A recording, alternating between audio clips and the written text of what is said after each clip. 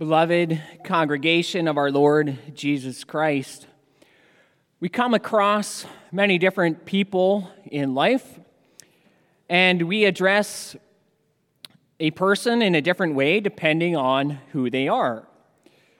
You refer to a police officer as sir or ma'am or officer. You address your teacher as Mr. So-and-so or maybe Miss or Mrs. So-and-so. You might say to your friend, "Hey man, how's it going?" You address your parents as mom and dad or father and mother. And each different address is appropriate in its own context. And some addresses are not appropriate in others. For example, if a soldier in the army were to address his commanding officer as, "Hey buddy," it's not going to go over very well for him. If your friend addresses you as sir or madam, you would probably tell them to knock it off. The way you address a person says something about how you view him or her, the relationship you have to that specific person. Well, the same is true when it comes to our God. The way we speak to God, the way we address Him, says a lot about our beliefs, our theology, who we believe God to be, what we believe our relationship to Him is. You see, prayer is, we could call it faith in action. Prayer is an expression of our faith. It's an outworking of our faith. So how we address God in prayer is important. It reveals what we believe about Him, and again, what kind of relationship we have with Him. And since it is an important matter, it's no wonder that the Bible guides us in this also. God Himself teaches us in His Word how we are to address Him properly. And learning this and using this will help us to shape our prayers in a way that is pleasing to God. A great place, of course, to start is the Lord's Prayer, which we are studying in our afternoon services. In this prayer, the Lord teaches us to address God as our Heavenly Father. It's simple, but it's rich, it's beautiful. And as we hope to see this afternoon, addressing God as our Heavenly Father shapes our prayers in a number of profound ways. So I preach to you God's Word this afternoon under the following theme: addressing God as our Father in heaven shapes our prayers in a God-pleasing way. And we'll see that this address shapes our attitude in prayer, our requests, the requests we make in our prayers, and finally the expectations we have from prayer. So Lord's Day 46 asks, why has Christ commanded us to address God as our Father? And then in the next question, why is there added in heaven, our Father in heaven? Well, both of these things go together. It's one address. We have two different aspects, our Father in heaven, and they go together. And together, our Father in heaven, these things give us the right perspective in prayer, the right attitude in prayer. You see, these two questions, why do we address God as our Father? Why is there added in heaven? They force us to answer the question, who is God? Or more specifically, who is God in relation to us? Well, God is first of all our Father in Jesus Christ. We've been adopted into His family by His grace. Now think for a moment of when a couple decides to adopt a child in our country. Now, in our day, there's a huge financial cost that comes with adoption.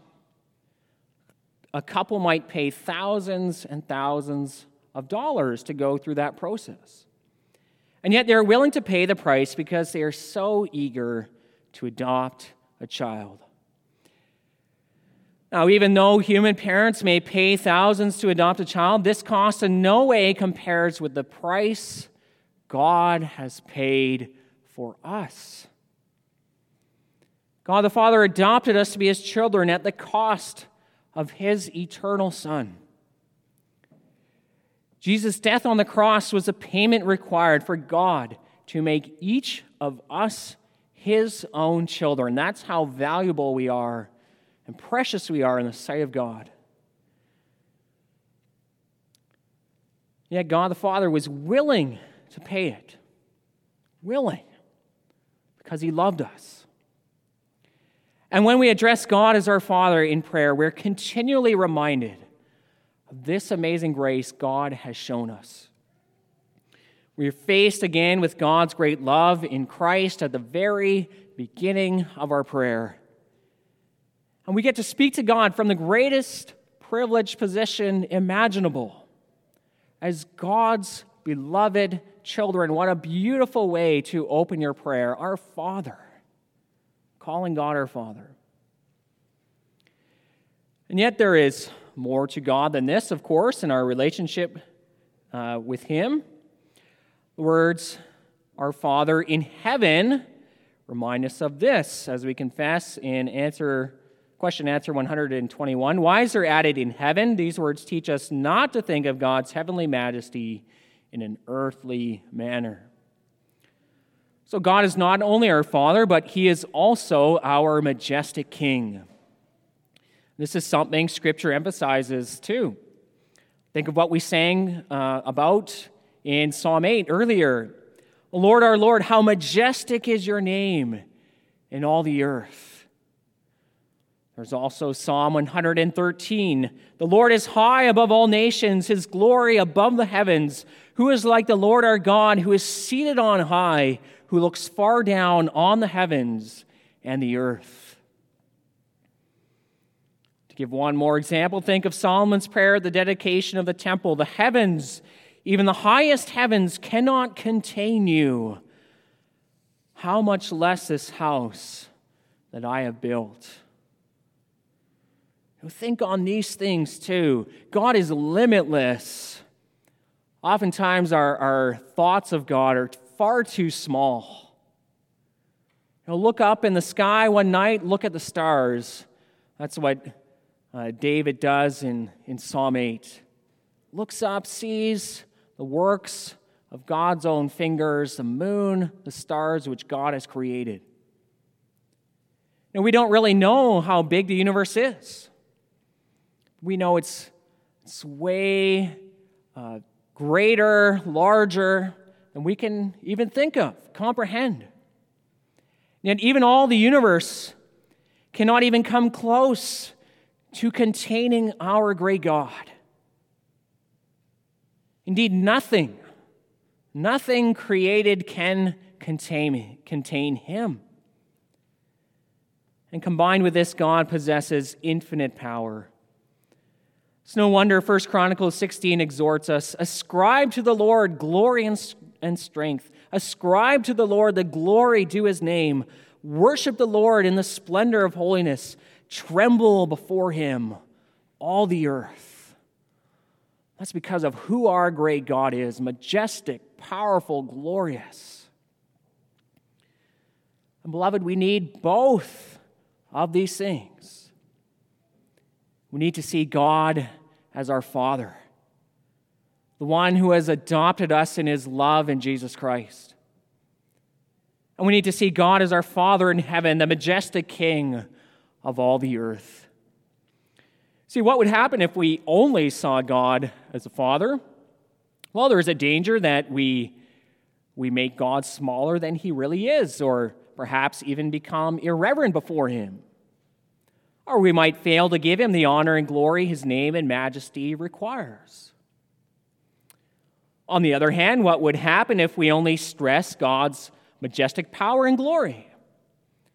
Well, we might be absolutely terrified of coming before him at all. After all, look at his majesty. How can we come before this God, us sinful, weak creatures? Does he want to even hear from me? Think of David's response when he looked at the heavens, the work of God's hands. What is man that you should think of him, the Son of Man that you should care for him?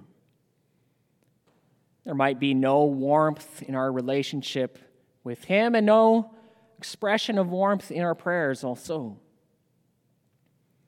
But what happens when we address God, keeping both these things in mind, God's fatherly love towards us in Jesus Christ and his exalted majesty?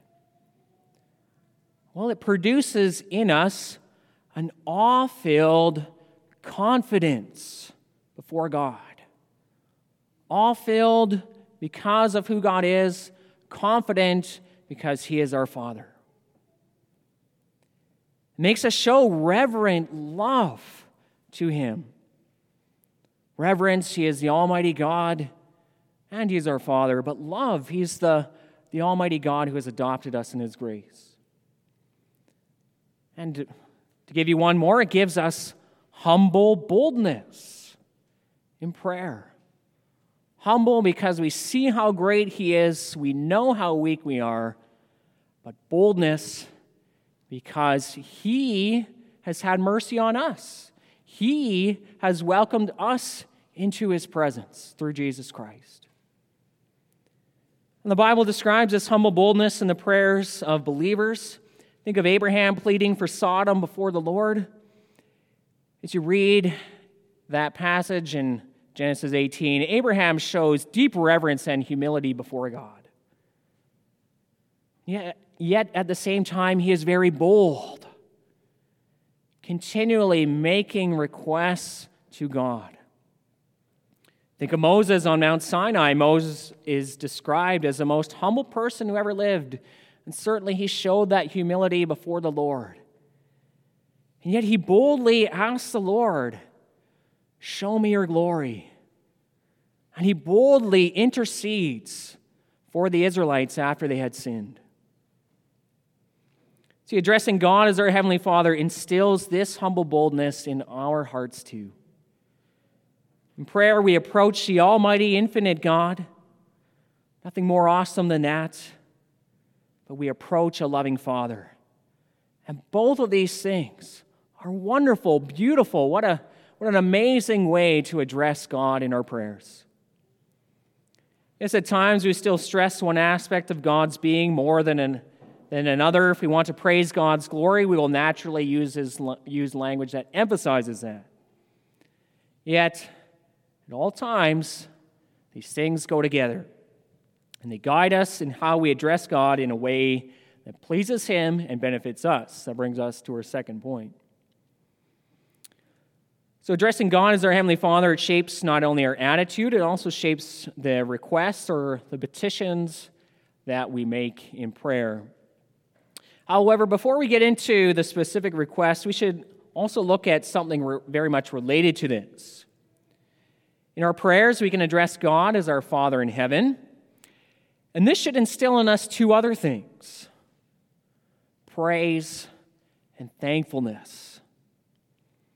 Think again of what that address means. Our Father in heaven. We are speaking to the Almighty God as our Father, and what a reason to praise him. And indeed, may our prayers be filled with praise. Praising God for his power, praising him for his goodness, praising him for his glory, praising him for his grace and his love. May your prayers be filled with praise of God. And to help us in this, we can take our cue from God's very own words in Scripture. The Bible's filled with examples of Spirit-filled believers praising God. Again, I point to Psalm 8, which we sang from. How majestic is your name in all the earth, O Lord. We can take those same words from Scripture and use them in our own prayers. May our prayers not only be filled with praise, but also with thankfulness. Thank God for the forgiveness of your sins. Thank God for the physical gifts he gives every day, so many things to enjoy. Thank God for the gift of his Son and the gift of the Holy Spirit. Thank God for salvation, his adopting love. When you think about it, so many reasons to thank God. Again, may our prayers be filled with thanksgiving. And yes, addressing God as our Father in heaven also shapes our petitions or requests. You see, if we view God as just a big Santa Claus and will just ask for any old thing, any old toy, but if God is our Father in heaven, which He is, then we will take care to ask for things that also please Him. And there are requests that do not please Him. Listen to James 4, verses 2 and 3. You desire and do not have, so you murder. You covet and cannot obtain, so you fight and quarrel. You do not have because you do not ask. You ask and do not receive because you ask wrongly to spend it on your passions. But look now at the petitions of the Lord's Prayer. They are first of all focused on God. God's glory, God's desires, God's kingdom. We pray, hallowed be your name, your kingdom come, your will be done. And this is where the address our Father in heaven leads us to. God must be exalted, but we also want Him to be. He's our Father. If God is our majestic Father, it's only natural for His glory, His kingdom to take center stage in our requests. And yet all this doesn't mean that our own needs are just ignored. Not at all. Our Heavenly Father wants us to pray for everything we need for body and soul. In fact, this very title proclaims that everything comes from God. And indeed, everything we have comes from God. Listen to 1 Corinthians 4, verse 7. What do you have that you did not receive?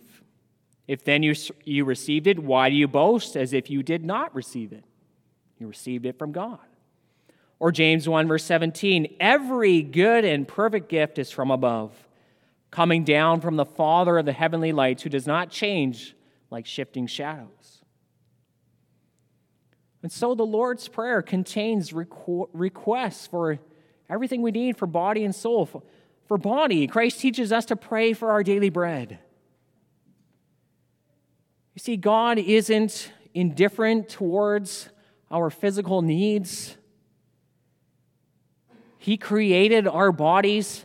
He sustains physical life. He called this physical creation good. He does care about our bodies, our health, our well-being. And yes, we guard against idolizing our bodies, but they are such a large part of our human nature. God created our bodies in the physical world, and so He cares about them. He cares for them. So we make requests for the things we need for our bodies. And the Lord's Prayer contains requests for everything we need, also for our souls. Christ encouraged us to pray for the forgiveness of sins, which every one of us needs. Payment for our sins comes from God alone in Christ. And because God is our Heavenly Father, we also pray that we would be delivered from the evil one, from temptation. Since we've been adopted by God, His enemies have become our enemies. The devil is our enemy. We pray that we would be delivered from him and all temptation. We pray that God would guide us by His word and Spirit, so that we might live a life pleasing to God as dearly loved children, pleasing our Father in every good work. Now, it is true that the Lord Jesus teaches us not to go on babbling like pagans in our prayers. No, the pagans think they will be heard by their false gods because of their many words. And we do not need to go there, as Jesus Himself teaches us. And yet this doesn't mean we don't make many requests to God, from our God. In fact, the opposite is true. God is our Father. Every good thing comes from Him. And so we make many requests, many petitions, everything we need. Do not be shy. Come before your Father.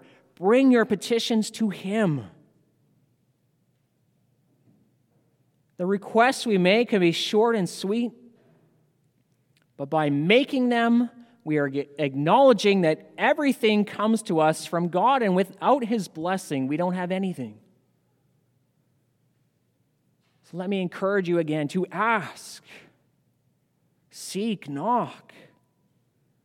Ask God for everything you need. Use this wonderful gift from God called prayer. Come before God with humble boldness. Seek the things you need from Him. Brings us to our last point. Addressing God as our Father in heaven shapes not only our attitude in prayer and the type of requests we make while praying, it also shapes our expectations from prayer. And the first expectation this address gives us is the expectation that God does hear us when we pray. And when we pray, when we fold our hands, close our eyes, we are not just praying into the air. Our Father in heaven hears us. He certainly does. Remember, God has become our Father in Jesus Christ. And we are children of God in the Son of God, united to Him. And we've also been given, as believers, the Holy Spirit as the Spirit of adoption. And this is how we approach God in prayer, as those in Christ, as those clothed with the Lord Jesus Christ. And we come before Him with the Spirit of adoption within us. And God sees that when we pray to Him. And it's in Christ and by the Holy Spirit that we have access to God and are accepted by Him. And this gives us assurance. God hears our prayers. God listens to His children when they call upon Him. And this is what Christ Himself taught us in Matthew 6. He said, "When you pray, do not be like the hypocrites, for they love to stand and pray in the synagogues and on the street corners. They're making a show. They just want to be seen by others." He says, "Truly I say to you, they've received their reward in full. But when you pray, go into your room, shut the door, and pray to your Father who is in secret, and your Father who sees in secret will reward you." Christ is saying, when you pray, you are praying to your Father in heaven. And so there's no need to make a show like the hypocrites. This is about you and God, our relationship to Him. And our Lord Jesus emphasizes here, your Father, He sees you when you pray, even if you might not feel that He does. Trust Jesus' words. Never doubt this. Even if you're all by your lonesome, He sees. He hears you. And your Father who sees in secret will reward you. This is one reason why we confess in Lord's Day 46. Why do we address God as our Father? God has become our Father through Christ and will much less deny us what we ask of Him in faith than our fathers would refuse us earthly things. And wiser added in heaven, these words teach us to expect from His almighty power all things we need for body and soul. And this is in line with what Christ taught us in Matthew 6 further on at the end, where He tells us, don't be anxious about your life, what you will eat or what you will drink, or your body, what you will put on. Look at the birds. They don't plant crops. They don't harvest them. Your Heavenly Father feeds them. You are much more valuable than the birds. You are. Consider the lilies of the field, how they grow. They don't make clothes for themselves. But not even King Solomon in all of his beauty, all of his splendor was dressed like one of these beautiful flowers. God will clothe you too. Trust Him. You know what? We would do well to remind ourselves of these words every day as we get up in the morning. We so easily forget them. But Christ tells us to trust that God will provide. Yes, we ask. We ask Him for things. but then we also expect that God will give us what we need. Now, it's nice to say this. However, it might also produce questions in our minds. What about when we have been praying for something for so long and we don't seem to be getting what we asked for? And that can especially be difficult if we feel we're praying for something we absolutely need. That can happen. Well, there are a number of things to keep in mind. First of all, remember what the Lord Jesus says in Matthew 6. Seek first the kingdom of God. All these things will be added to you. Seek first the kingdom of God. Make that your focus. Second, we remember what Christ teaches us in Matthew 7, to persevere. Ask and it will be given to you. Seek and you will find. Knock and it will be opened to you. For everyone who asks receives, the one who seeks finds, and to the one who knocks, the doors will be opened. Now, that doesn't mean that if you just pray more, we'll eventually get what we want. But this is certainly a call to do more than just pray once and you're done. Now, keep on asking, keep on seeking, keep on knocking, persevere in prayer. And finally, it may be at some point our Heavenly Father does not give us what seems so obviously good for us in our minds. But then, remember what we confess in Lord's Day 46. We must not think of God's heavenly majesty in an earthly manner. Think of what God himself says in Isaiah 55. As the heavens are higher than the earth, so are my ways higher than your ways, and my thoughts than your thoughts. God is our Father, but he is so much greater than we are. And his perspective is so much greater than our limited perspective. Trust him. Trust his plan, his purpose. At times, this can be difficult to accept, but it's true. Let's put on humility. God, our Heavenly Father, knows what he is doing. And as our Father in heaven, he will work all things for our good. Amen.